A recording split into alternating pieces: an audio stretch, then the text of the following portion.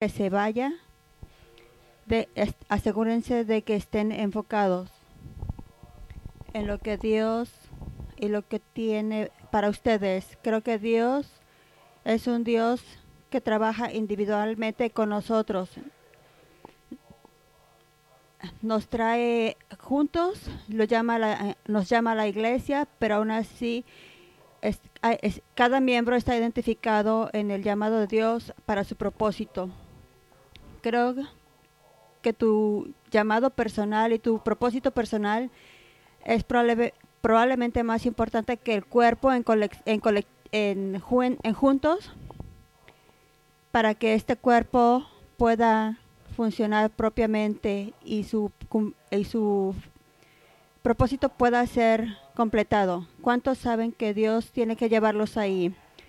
Dios tiene que llevarlos ahí. No es necesario, no solo es necesario la vida. Esto nos pasa a todos. No somos todos. Y creo que las cosas que pasan, las pruebas, las bendiciones, cantamos sobre las bendiciones y no tenemos ni idea de las bendiciones que están adelante de nosotros, pero sabemos que están ahí. Alabado sea el Señor, porque servimos a Dios que está ahí. Él ya está en nuestros mañanas. Él ya está trabajando en nuestros mañanas. Aleluya. Y solo estamos viviendo el día de hoy en orden para llegar ahí, porque ahí es donde están las bendiciones. ¿Cuántos saben que en su ahora no está tu bendición? Aleluya. Ahora es tu experiencia. Amén. Tu profecía en la mañana, en el mañana, en la operación del mañana está en Dios, y llegarás al mañana y experimentarás tu ahora otra vez, lo que será tu experiencia que Dios ha preparado para ti para llegar al mañana. ¿Tiene sentido? ¿Entendieron todo eso? Entonces, con eso quiero, ¿qué piensan que es lo más importante en la mente de Cristo?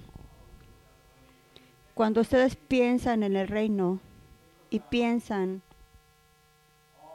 todo lo que Dios ha preparado, vas de regreso hasta el jardín y sigues todos esos periodos de tiempo.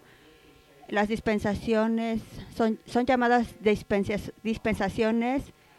Han pasado 5 y son 6. Y cuando vas a todas esas dispensaciones y las personas que han estado en esas experiencias, en su llamado, en lo que hicieron, amén. Y después llegamos hasta donde estamos el día de hoy. Alabado sea el Señor. Entonces, ¿qué piensas que es el corazón del día de hoy? Después de que sabes todas estas cosas, ¿quiénes saben cuáles son los patriarcas? ¿Quiénes no saben quiénes son los patriarcas? Son todos aquellos que vivieron desde Adán hasta Moisés. ¿Ok? Todos. Esas son las eras de los patriarcas. Amén. ¿Cuántos saben de qué son las leyes? ¿Cuál es el propósito de las leyes? ¿Cuál es el propósito de las leyes? Identificar el pecado. Hasta ahí pecaron, hablamos en eso. Ellos pecaban, pero no había forma de medir en dónde estaban. Solo seguían a Dios por su palabra, pero no tenían idea. Vemos a Abraham y era solo un hombre. Él mentía muchas veces y no debería haberlo hecho, pero en todo ese periodo del tiempo llegamos finalmente hasta al nacimiento, la resurrección de Cristo. El reino de Dios fue nacido y aquí estamos, casi 2000 años o más. En ese periodo del tiempo, ¿ustedes qué piensan que es la mente de Cristo?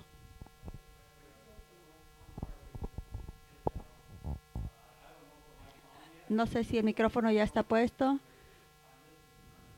Puedes prenderlo, sería maravilloso.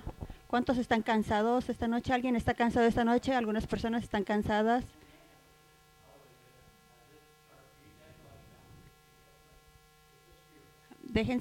saquen su espíritu y pongan su carne abajo, hermano. Creo que Dios desea el día de hoy ver el reino crecer, ver la fe, que la fe cubra la fase de la tierra. Alabado sea el Señor. ¿A quiénes les gusta eso? Denle al Señor un aplauso.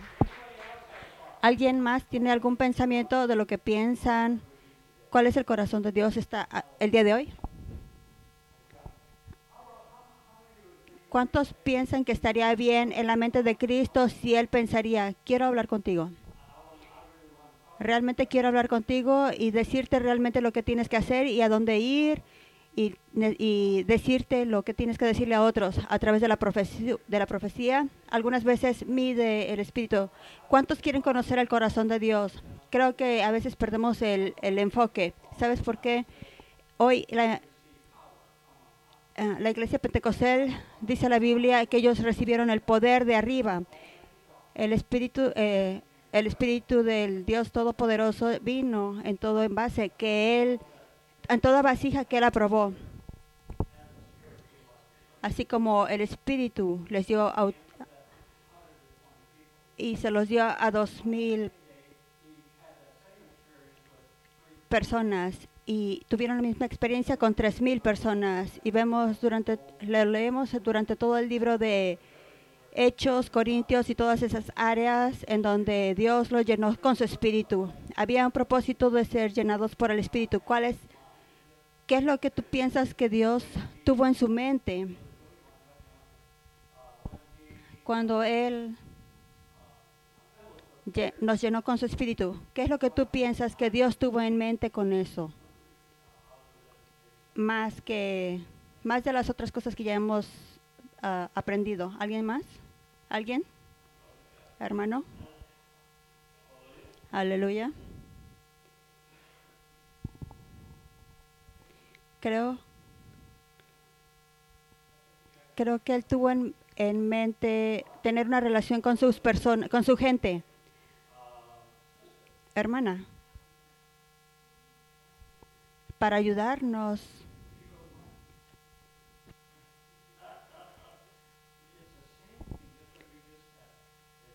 Es la misma cosa, solo más. ¿Te molestaría?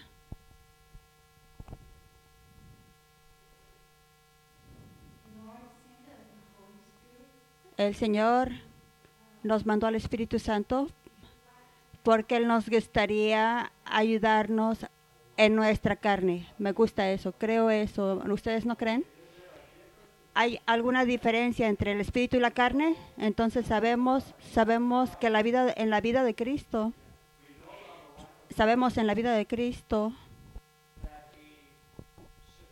que Él aseguró las cosas en la propiciación. Por eso tenemos señales, milagros y maravillas. Y por eso a través de la cruz y la justicia.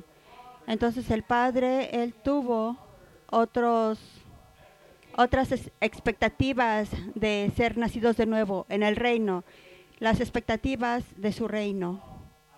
Creo que Él tenía las expectativas en el reino, como la hermana dijo, romper los yugos, romper las cadenas. ¿Qué es lo que realmente se refiere a eso en la carne, la mente? Amén. No ser formados por este mundo, sino ser transformados a través de la mente. Entonces creo que necesitamos pensar en el nivel de lo que el Padre quiere el día de hoy. Amén. Entonces, una carne disciplinada. Amén. Mantener ese paralelo en la justicia. Esa es la mente de Cristo, porque sabemos que Él fue tratado y probado y aún así no pecó. Entonces nuestras vidas tienen que ser vividas sin qué, sin pecado, ¿verdad? Tú oyes al mundo religioso y dice, nadie puede vivir sin pecado. Eso no es verdad. Nosotros vivimos sin pecado y necesitamos saber eso. Predicamos en eso. ¿Qué es lo que es el pecado? ¿Qué es lo que realmente es el pecado? Entonces, son los trabajos de la carne. Si tú no te rindes a los trabajos de la carne en las áreas en las áreas que no violen la justicia de Dios, entonces no pecas. Dice, si tú puedes enojarte y no pecar, le puedes decir a alguien que no querías decirle, dice, ve y confiesa tus pecados y ve y pide disculpas. Mantén ese paralelo bajo lo que es la mente de Cristo. Dice, te di la nueva mente de Cristo. No importa lo que pasa, no importa lo que esté pasando. Entonces, ¿qué estamos haciendo aquí? Disciplinando la carne. Porque cuando servimos al diablo, nos aislamos de las personas, odiamos a las personas, teníamos una diferente actitud sobre la vida.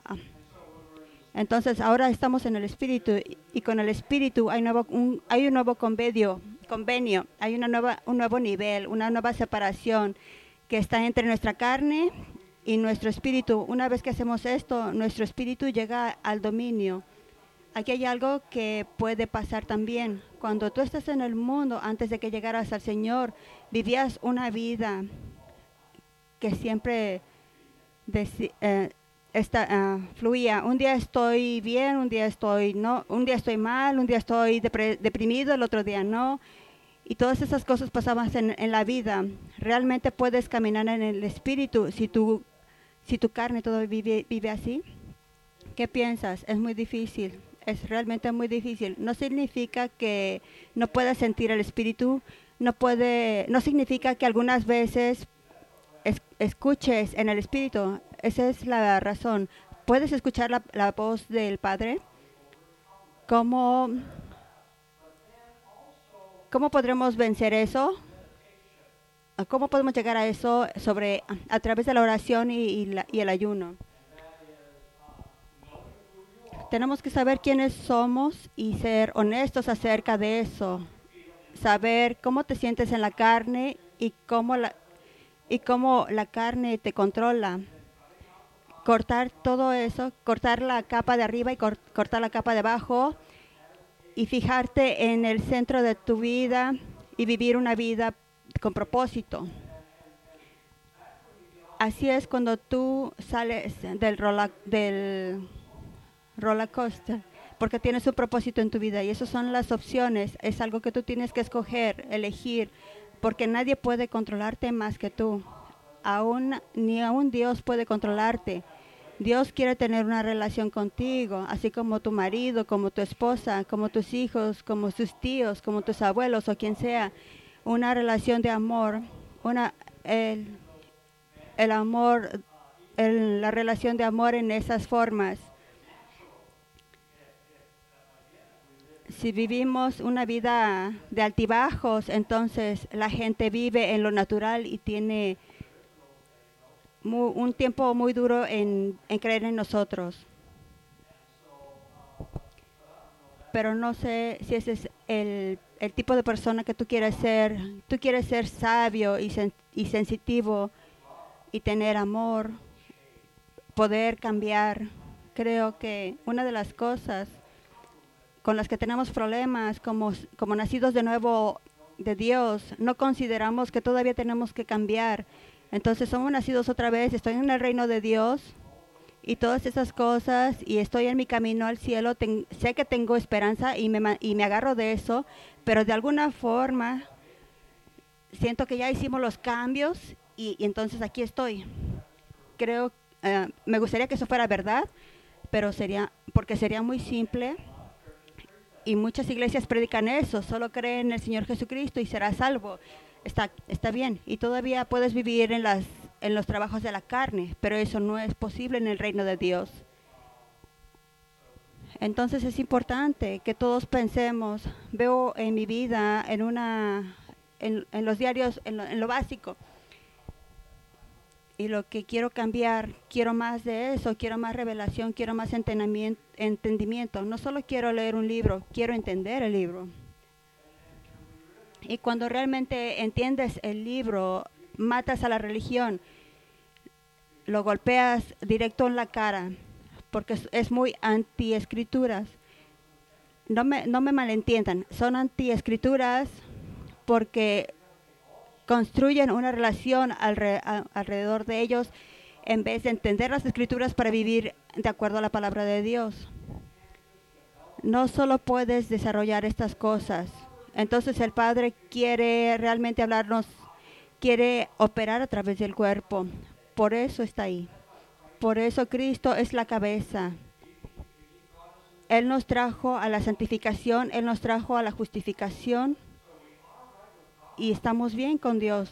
Y eso es maravilloso, pero ahora hay muchos baches en la situación esperando para ir al cielo. ¿Tiene sentido? A menos que puedas oír en el Espíritu. Si tú oyes en el Espíritu, te vuelves productivo. Ahora realmente te vuelves el reino. ¿Ves? El reino es como cualquier otra sociedad. Si nadie en América hiciera algo, no trabajarían en algo. ¿Qué tipo de país tuviéramos?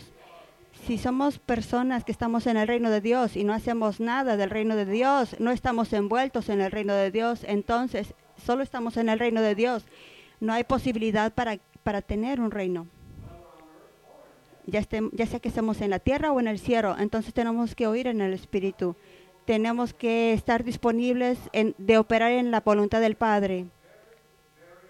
Es una cosa muy, muy importante de entender. Alabado sea el Señor. ¿Tiene sentido? Creo que estamos creciendo, iglesia.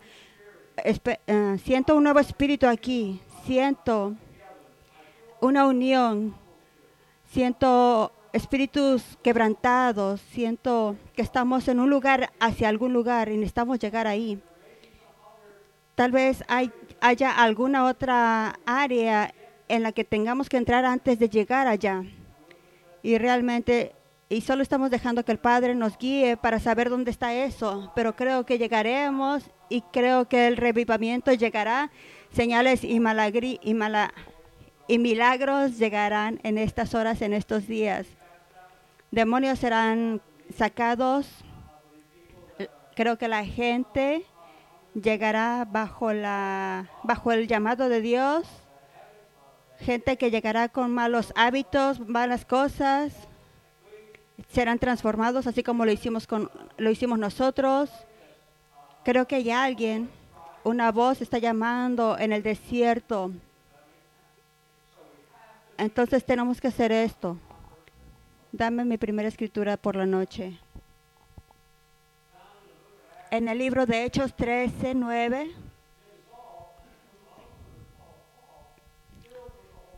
Saúl, también llamado Pablo, llenado del Espíritu. Escucha esto. ¿Cuántos recuerdan cuando Pablo estaba caminando el camino para perseguir a la gente? Y Cristo vino y habló a él acerca de lo que él estaba haciendo y le dijo, ¿por qué me persigues? No, ¿verdad? Y se convirtió. Y la Biblia dijo, un hombre vino, ¿era Ananías? Sí. Y vino a él y le predicó a él y le dijo que el Señor lo había mandado y lo bautizó. Pero no dijo nada de recibir el Espíritu Santo. Él lo bautizó. Sabemos que lo hizo porque vemos al libro de Corintios y dice, hablo en lenguas más que todos ustedes, pero dice, Pablo fue llenado del Espíritu. Entonces, otra vez necesitamos ver este apóstol. ¿Él podría haber hecho el trabajo de Dios sin el Espíritu? No. Entonces, por eso, Cristo pudo haber hecho el trabajo sin el Espíritu. No había nada dicho acerca de la vida de Cristo, excepto 3 cosas. Que Él era su Hijo y tuvo favor con el Señor. No tenía milagros ni poder. Él no predicó. Eso es todo lo que pasó. Entonces su papá y su mamá llegaron, o sea como sea que lo quieran llamar en este caso, vino y le preguntaron, ¿cómo puedes hacernos esto? Y puedes estar enseñando fuera de no escrituras. Pasaron 30 años y fue bautizado en el Espíritu.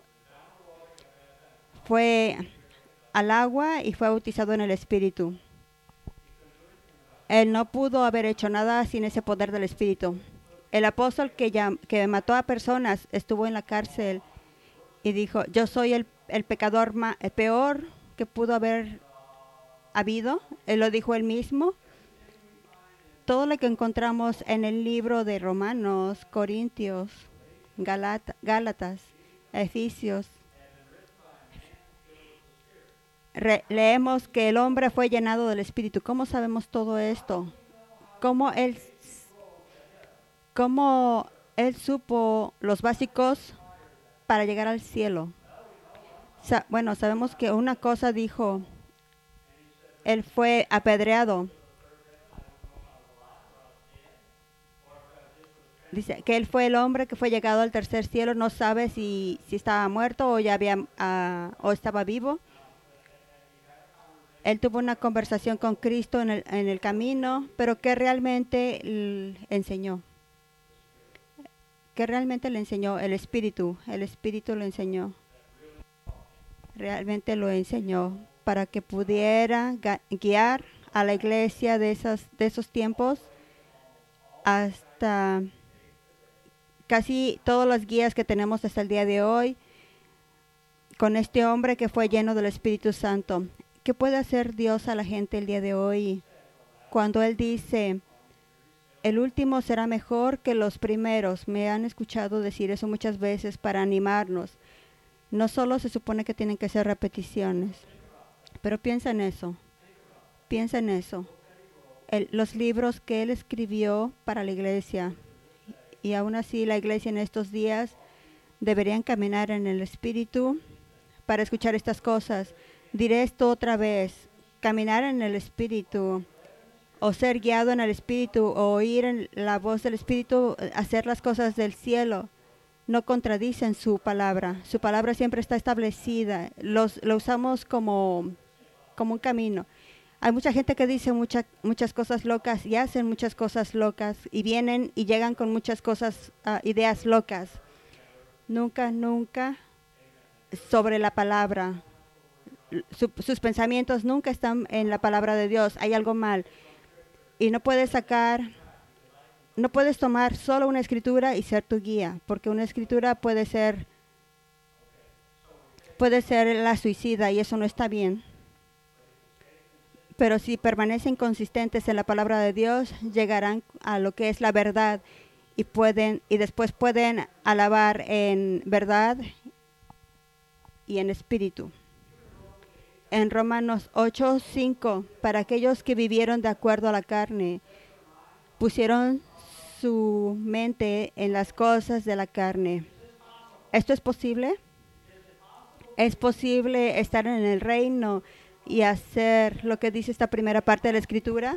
Debe ser, y te diré por qué. Porque Él está hablando a la gente que ya está en el reino de Dios.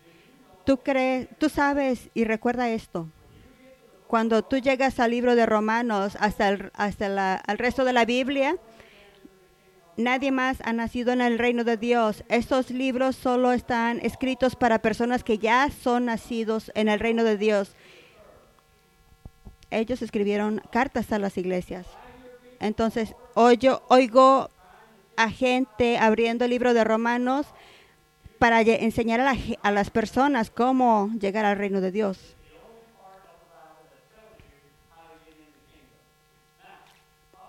Pablo está escribiendo aquí a la iglesia.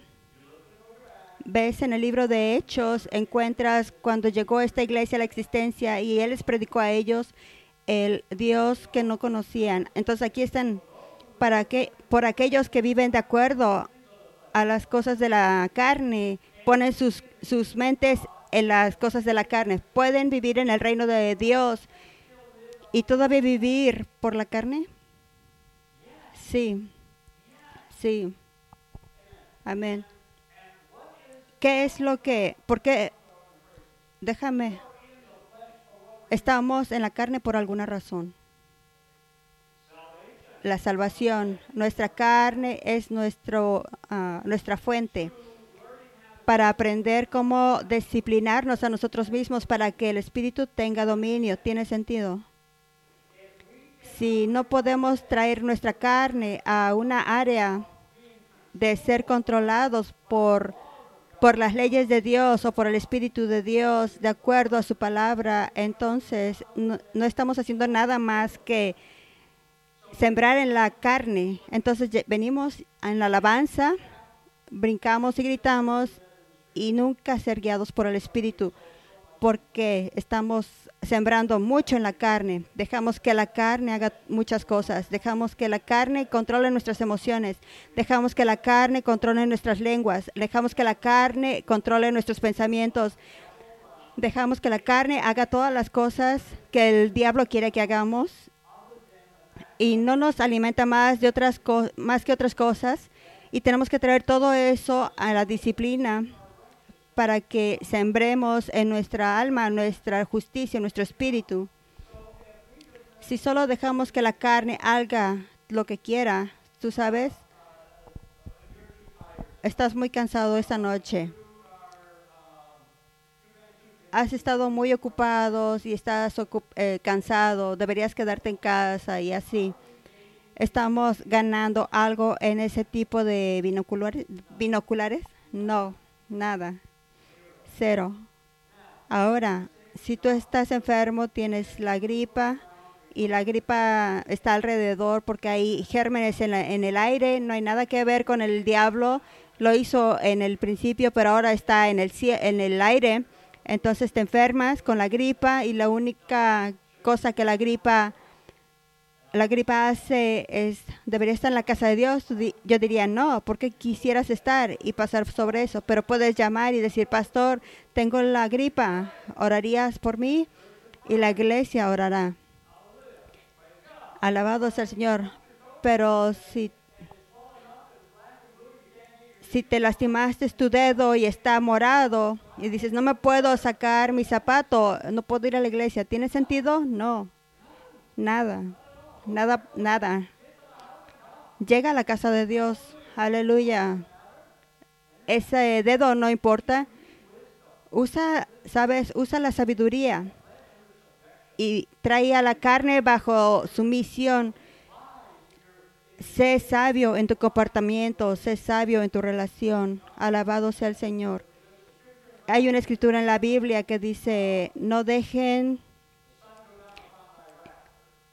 que el sol se meta enojado y ustedes enojados. ¿Qué quiere decir eso? Si alguien se enoja conmigo porque tengo un día malo y yo lo hice enojar, entonces ella se tendría que ir a la cama enojada. No. De alguna forma tendemos que hacer funcionar esto, porque no deberíamos dejar que la carne controle ese comportamiento. Ese es un comportamiento erróneo. Deberíamos poder hablar a través de eso. ¿Sabes? Si no puedes salir de eso, no puedes escuchar el espíritu, las cosas están bloqueadas y no has salido del sube y baja completamente. Aquí te digo algo. Pon música y empieza a alabar, traerá a tu carne. La carne no puede quedar sobre Dios y dejar hacer su voluntad. Déjame decirte eso, este es el Espíritu Santo. La carne no puede quedar ante Dios. La carne siempre se romperá. Cuando el Espíritu de Dios llegó a Pedro, Pedro se tiró al suelo. Eso es lo que hace el Espíritu de Dios. Eso es emocionante para mí. Realmente lo es. Entonces, cuando tú te estás sintiendo frustrado, enojado, emocional, y no puedes escuchar en el espíritu porque estás muy nublado en tu carne, tienes que saber todo eso. Tienes que saber que puedes caerte en tu cara y llegar a Dios. Medita sobre tu situación hasta que llegues a la solución. Dios te ayudará. Alabado sea el Señor. Para aquellos que vivían de acuerdo a la carne. ¿Qué dicen las siguientes tres palabras? ¿Hacían qué? ¿Hacían qué? Ponían su mente. ¿Qué te dice eso? ¿Quién tiene control de tu mente? No, ustedes, tú. Y tú puedes moverlo de acuerdo como tú quieras. poner su mente. Algunas veces ponemos nuestras mentes porque queremos sentir ese enojo, queremos sentir esa emoción, queremos sentir esa revancha, queremos sentir ese enojo. De alguna forma complace a la carne. Te da una razón. ¿Entienden lo que estoy diciendo? Pones tu mente, preparas tu mente para esas cosas. Si tú tienes control y pones tu mente, ¿por qué preparamos la mente? ¿Por qué no preparamos la mente para escuchar al Espíritu en lugar de escuchar a la carne? Y decimos, puedes preparar o poner tu mente en las cosas de la carne. Creo que las cosas de la carne también son importantes en la Escritura, porque ¿cuáles son otras cosas de la carne? Pongo mi mente en eso. ¿Quién puede contestar eso? Tú puedes, pero Dios puede. Tú no puedes, pero Dios puede ayudarte y decir, Señor, busca mi corazón y déjame ver qué hay atrás de eso. Puedes ir a Dios con la carne y decir, Dios, revélame, ayúdame a través de eso. Esta es la montaña que no puedo pasar, pero quiero escuchar tu voz, quiero operar en el reino. No me quiero quedar en la ley porque no puedo escuchar tu voz. Pero aquellos, veo eso como una limitación, lo veo, lo hago. Pero aquellos, hay alguien más aquí que es diferente. Hay alguien más que hace otras decisiones. Hay alguien más que está cambiando su mente acerca de su comportamiento, de sus pensamientos, de cómo hablar, de sus actitudes, emociones. Alguien más, pero aquellos, ¿hay una oportunidad? Sí, sí la hay. Alguien va a llenar eso, pero aquellos que hacen esa decisión, ¿podemos tomar esa decisión? ¿Deberíamos hacer esas decisiones? Absolutamente, si queremos ser aquellos. Entonces recuerda ahora que Él está hablando de la gente que Él ya bautizó y tuvieron su espíritu, obtuvieron el espíritu y los separó y son separados. Algunas veces llamamos a estas personas cristianos carnales. Todo es acerca de mí, todo es acerca de mi carne. Aquellos son los que queremos ser, ¿no? Aquellos que viven. ¿Cómo? Entonces, ¿crees que el Espíritu tiene reglas? ¿Crees que el Espíritu tiene ciertas medidas en las que está dispuesto a operar? Porque dice, de acuerdo. Pero aquellos que viven ¿de acuerdo a qué? Al Espíritu. Entonces, aquí otra vez tenemos otro reto. El reto es, ¿está bien, Padre? Hay aquellos quien pueden vivir de acuerdo al Espíritu. Entonces, ¿cómo puedo hacer eso? ¿Cuáles son las reglas aquí? ¿Cuál es esa transformación? ¿Cómo me transfiero a mí mismo para que pueda escuchar en el Espíritu? La Biblia habla de un número de cosas aquí. Aquellos que oran en el Espíritu, ¿verdad? Aquellos que alaban en el Espíritu. Eso es de acuerdo al Espíritu, ¿verdad? Entonces, cuando oramos, debería ser una temporada de oración en tu vida, de oración en el Espíritu, de acuerdo al Espíritu. Tienes que orar en el Espíritu. La Biblia dice, tu carne natural no entiende esto.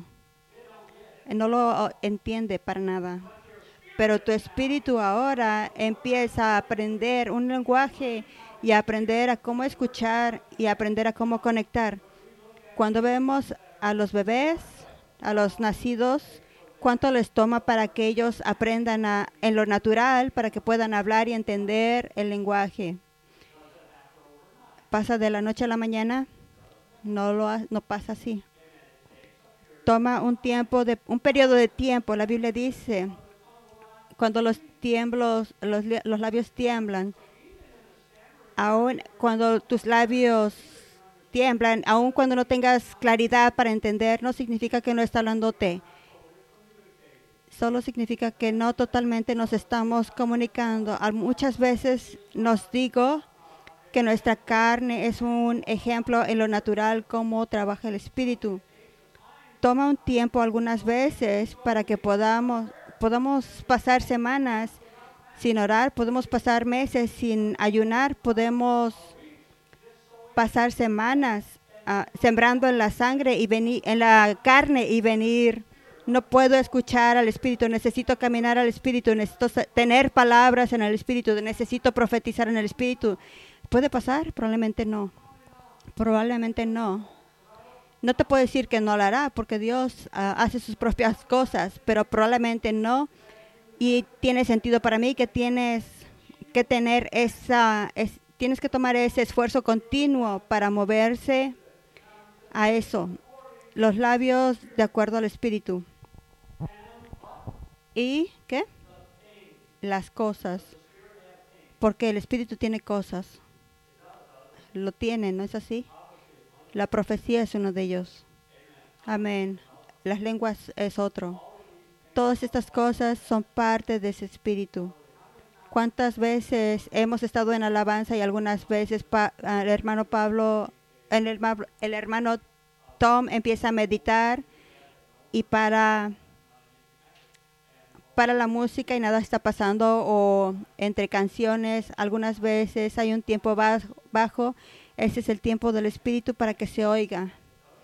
No necesariamente necesitas ser lenguas e interpretación, puede ser edificación de tu espíritu para llegar a un alto nivel de alabanza en la gloria de Dios. Tenemos que pensar en estas cosas. No tenemos un tiempo abajo en la casa de Dios. Aunque algunas veces sé que enseño y sé que algunas veces es difícil ser enseñados.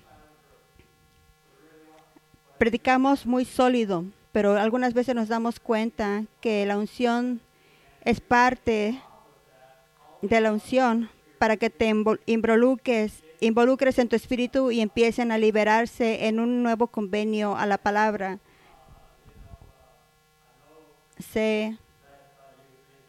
Puedes pensar que el pastor está tratando de involucrarnos. No. Es comprometerte a la palabra, comprometerte a lo que el predicador tiene.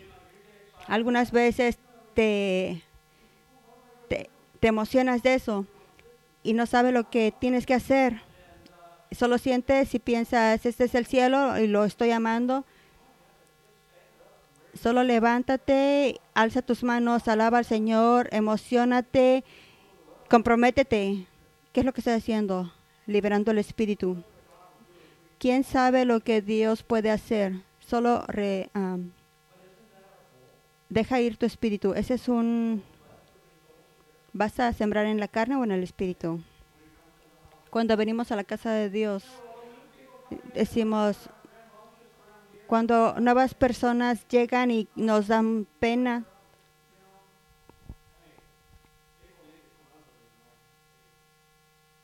la gente nueva tiene que llegar bajo la unción.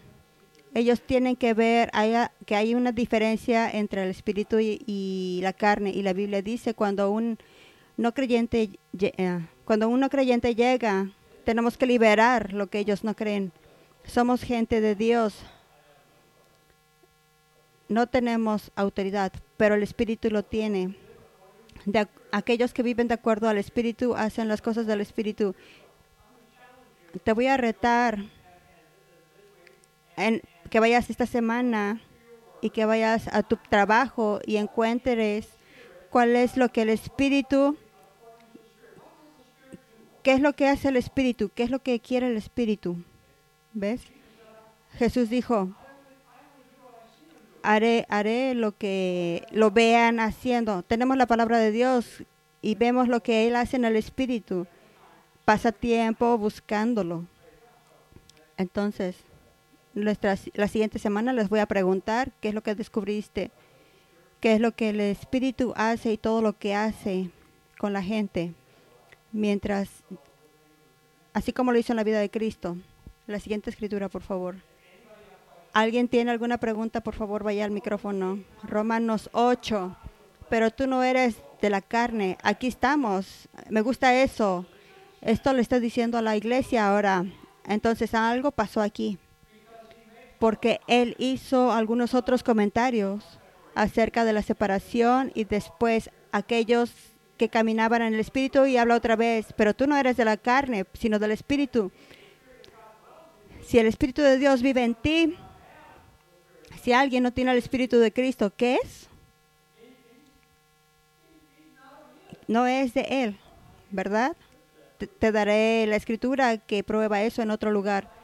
Encontrarás en la palabra de Dios que vino un tiempo que habían aquellos que dijeron, sacamos diablos en tu nombre, demonios en tu nombre, sanamos en tu nombre y nosotros no sé qué otras cosas, pero Jesús les dijo, apártate de mí, nunca te conocí.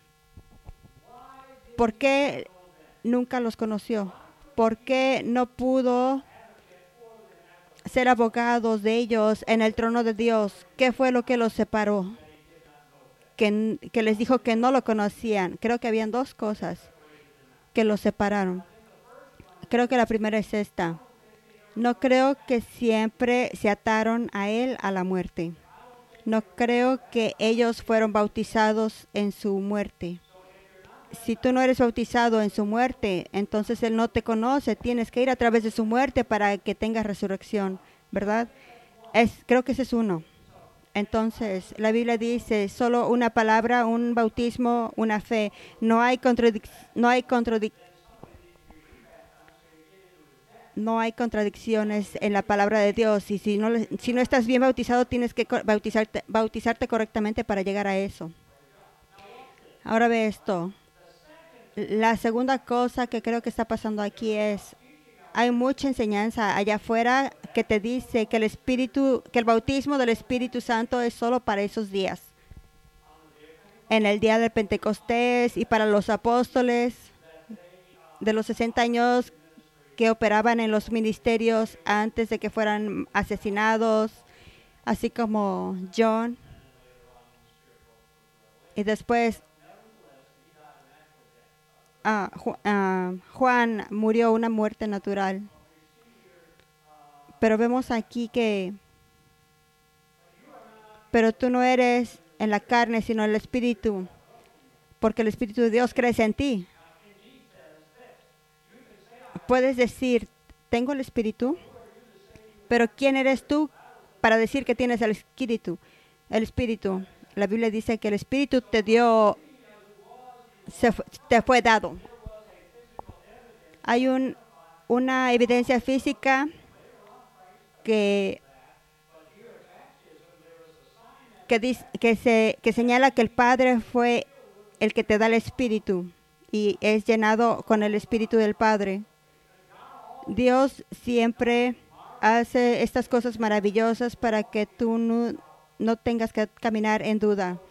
Y la Biblia dice, en el día del Pentecostés, ellos vivieron el bautismo del Espíritu Santo y hablaron en lenguas como el Espíritu se los daba.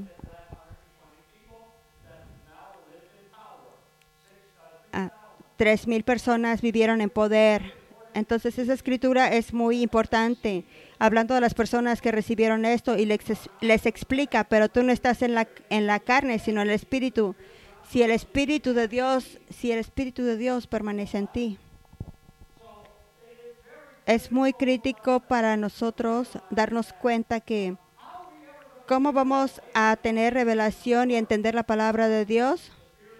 La Biblia dice que el Espíritu de Dios es ¿qué? Nuestro maestro y nuestro confortador.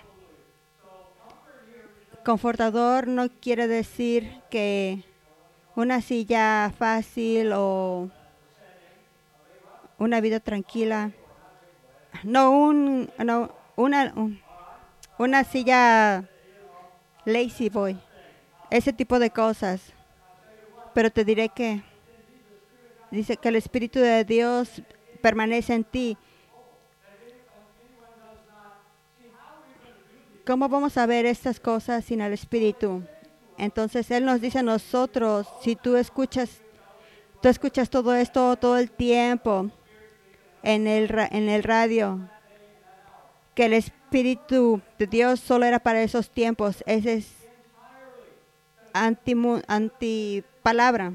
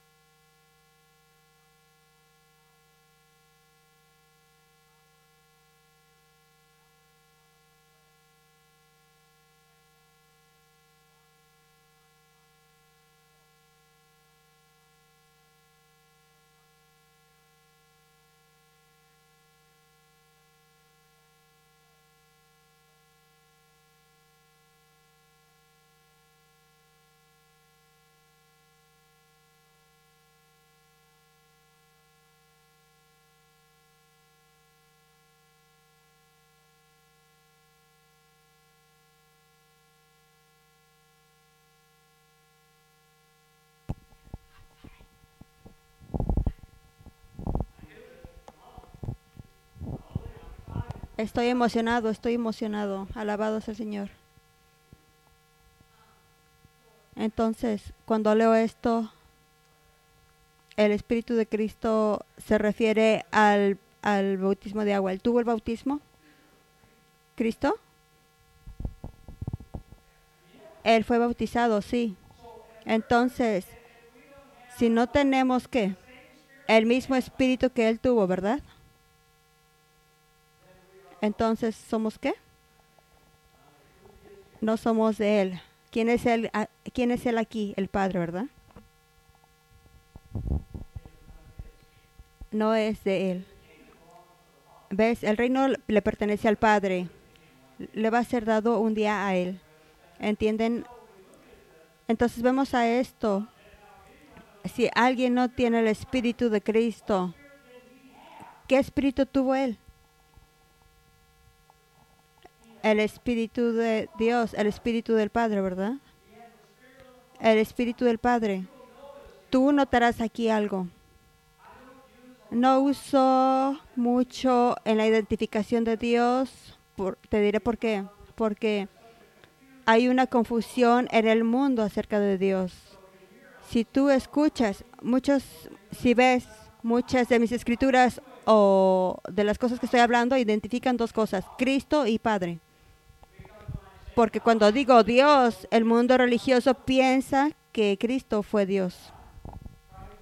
Cristo era un hombre con Dios en él, así como nosotros. Aleluya.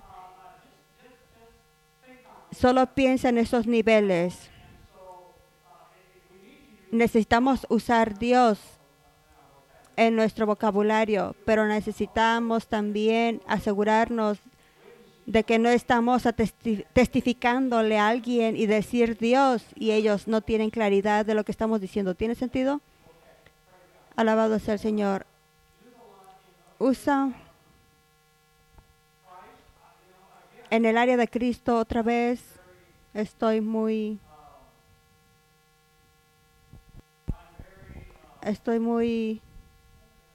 ¿qué iba a decir? Ya lo olvidé. No importa. Hermana, ayúdame. Solo quiero aclarar esto. El Espíritu de Cristo es diferente al Espíritu de Dios. No, es la misma cosa.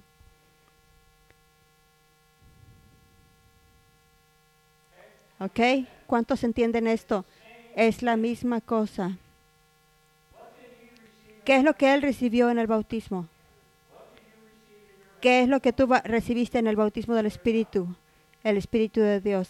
Entonces, Este mismo espíritu que Cristo tuvo es el mismo espíritu que nosotros necesitamos tener, porque lo explica ahí. Ahora, Cristo era un hombre, tuvo un espíritu como nosotros lo tenemos, pero también tuvo el espíritu del Padre. Eso es lo que está diciendo ahí. No tiene el espíritu de lo que Cristo tiene, lo cual es el bautismo del Espíritu. Alabado sea el Señor. ¿Estás conmigo? No, no sé. Tal vez me estoy confundiendo yo misma porque estoy pensando cuando estaba leyendo, cuando leo esto, que tú no estás en la carne, pero en el Espíritu. Si el Espíritu vive en ti, aquel que no tenga el Espíritu de Cristo no es de él. ¿Qué tipo de espíritu tenía Cristo?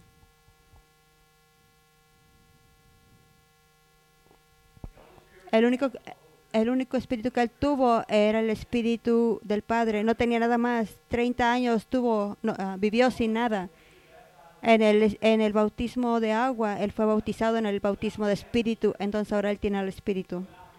Entonces aquí estamos 2000 años después. ¿Y qué espíritu tenemos que tener? El mismo espíritu que tuvo él.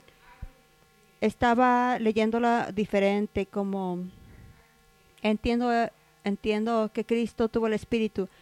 Estaba confundida porque lo estaba leyendo como el espíritu de Dios, que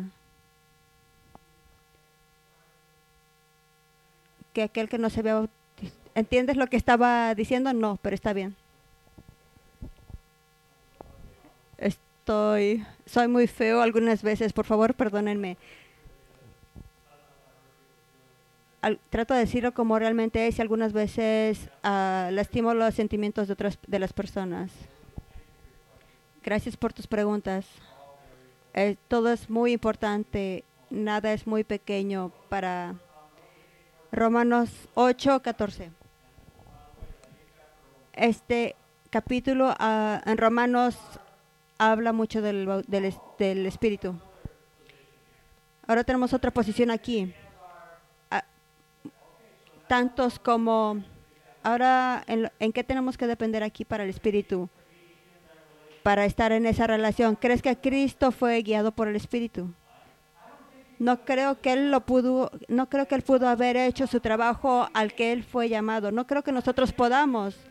Creo que todo depende del Padre. Totalmente. Totalmente. Cristo fue importante para el plan de salvación.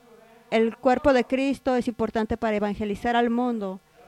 ¿Entienden eso? Alabado sea el Señor. Entonces, tantos como sean guiados.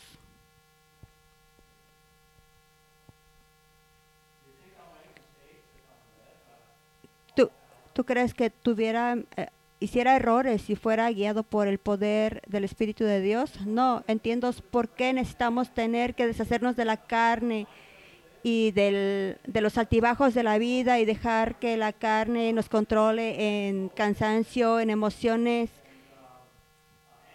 en ansiedad, en lo que sea que pase en esa carne. Si te controla, te derrotará y te hará pedazos hasta que tú digas, ya no más. Voy a ser guiado por el Espíritu, porque si soy guiado por el Espíritu, mi carne llegará a una nueva influencia. Aleluya. En mi vida tuve que confesarlo. Soy grandioso, soy fantástico, siempre soy bueno. No significa que soy, significa que voy a hacer. No vean a mi esposa, los vi hacer eso. Te diré antes, veo todo.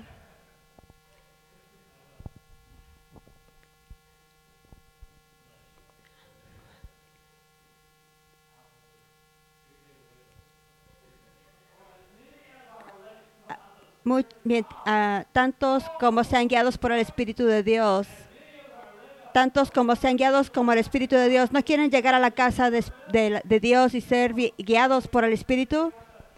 Decimos, tenemos al predicador, la iglesia, solo tengo que dejar.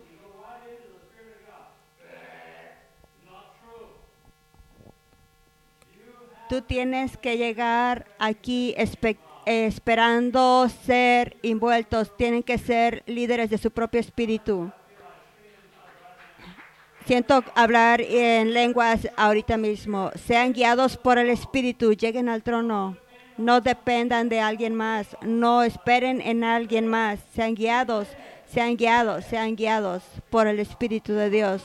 Hagan lo que Dios dice. El último miércoles, la gente alabando. Eso es ser guiados en el espíritu, porque no todos los miércoles pasa eso. Pero solo aprender cómo, oh Dios, si te siento en la unción, voy a reaccionar en mi espíritu. Voy a buscarte, alzar mis manos y ser guiado a donde sea. Alabado sea el Señor. ¿Quiénes son ese tipo de personas? Los hijos de Dios. Aquí hay otra cosa que no está bien, que la gente enseña. Ser un apóstol del Señor Jesucristo y traer revelación. ¿A quién le gustó la revelación del día de la tierra? Dios lo sacó del vacío y lo hizo fructífero. Es una gran historia, ¿verdad? Lleva mucho de lo que le pasó a la humanidad. Ser guiados por el Espíritu. Ahora, ¿dónde voy? Ser guiados por el Espíritu de Dios. Ellos son los hijos de Dios. Ahora, ayúdenme aquí. Hay una enseñanza que dice que Jesús fue el único hijo de Dios. ¿Sabes que eso no es verdad? Eso es total religión, no es la palabra de Dios. Adán fue llamado hijo de Dios. Amén. El hombre y las mujeres que son nacidos en el reino cuando fueron echados del jardín con Adán, no pecaron, pero fueron echados de todos modos del jardín. Fueron sacados del jardín. Fueron llamados los hijos de Dios. Probablemente no me acuerdo si son 5 o 6 veces en la palabra de Dios que en la palabra de Dios otras personas son llamados los hijos de Dios. Pero ¿qué hace al Cristo diferente? ¿Qué hace al Cristo diferente? Él es el único hijo de Dios. ¿Qué es lo que dice eso? Eso dice que es una nueva semilla. Él es el único primogénito, la única semilla de justicia. Es el segundo Adán en similitud por carne y sangre. Pero ¿cuál es la diferencia entre la identificación de Cristo? Fue que era el primogénito de Dios, el Espíritu de Dios, el Espíritu Santo, el cual fue del Padre, se postró sobre María y trajo la semilla. Ese es el primogénito el primogénito. No era la maldición genética sobre la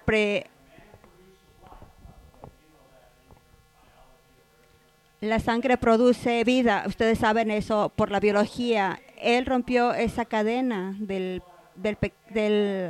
la maldición en la vida de Cristo. Si no hubiera roto esa maldición, no hubiera nacido el Cristo. Dijo que la semilla de la mujer pisaría la cabeza del mal. Esta es esta semilla, el primogénito, el cual fue por el Espíritu que tocó el vientre de la mujer para crear un hombre sin pecado que vivió 33 años y medio. Y cuando llegamos aquí, estos son los hijos de Dios. Los hijos de Dios siempre son justos. Adán fue llamado el hijo de Dios porque él era justo cuando era hijo de Dios. Después de que él pecó, ya no se dirigió a él de esa forma, y lo vemos en muchos otros casos a través de la palabra de Dios. La gente que vivió en esa posición justa en un periodo de tiempo. Estoy hablando en la dispensación otra vez. Entonces, tantos como llame, ahora queremos ser hijos de Dios e hijas de Dios naturalmente. Esa es nuestra meta. ¿Realmente queremos eso? Entonces, ¿en qué nos tenemos que convertir? Ser guiados por el Espíritu. Tenemos que empezar a experimentar ser guiados por el Espíritu. Algunos en nuestras casas aquí, en nuestra casa aquí, sienten y ven esas cosas. El Espíritu de Dios moviéndose. Son llamados hijos de Dios, pero el cuerpo tiene que llegar junto para que podamos nutrirnos. De eso se trata. Voy a tomar una escritura más y voy a cerrar por la noche. Esto también es encontrado en el capítulo 60 de Roma. Su espíritu, ¿cuál espíritu? Este es nuestro espíritu. ¿Tenemos espíritu? Sí, fuimos creados con él. Ahora ve esto. El espíritu, el cual es el Padre mismo. La Biblia dice, ¿no sabes que tú eres el templo de quién? De Dios. Y habla del Padre también como, pero el Espíritu también hace testimonio. El mismo Espíritu hace testimonio de qué? Un testimonio, hace testimonio o testifica. Es un gran dilema, es una gran transformación. Pero de repente, tu espíritu y el Espíritu del Padre se juntan y hacen testimonio de la misma cosa. ¿Crees que estamos haciendo la voluntad del cielo ahora? Sí, sí. Cuando llegamos a operar en los servicios, en tu trabajo, en tu casa, donde quiera que tú estés, y de repente tu espíritu se conecta con el Padre o el Padre se conecta contigo, tal vez es la escena más grande. De repente hay testimonio de todo. ¿Ves? Cuando alguien es sanado en el Espíritu de Dios, en su cuerpo físico, eso no es el Espíritu llegando juntos. Y aquí está el testimonio de eso.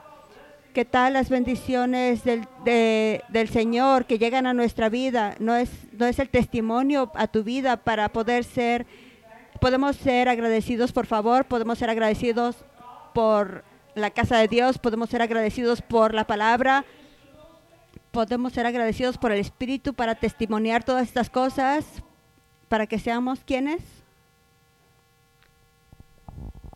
Sí. Aleluya. ¿Me podrían dejar venir y predicar por 2 horas seguidas? No.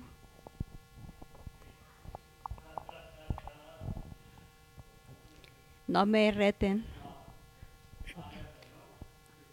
He sido conocido por predicar 2 horas seguidas y me han dicho, no por el Señor, pero me han dicho que probablemente no haga eso.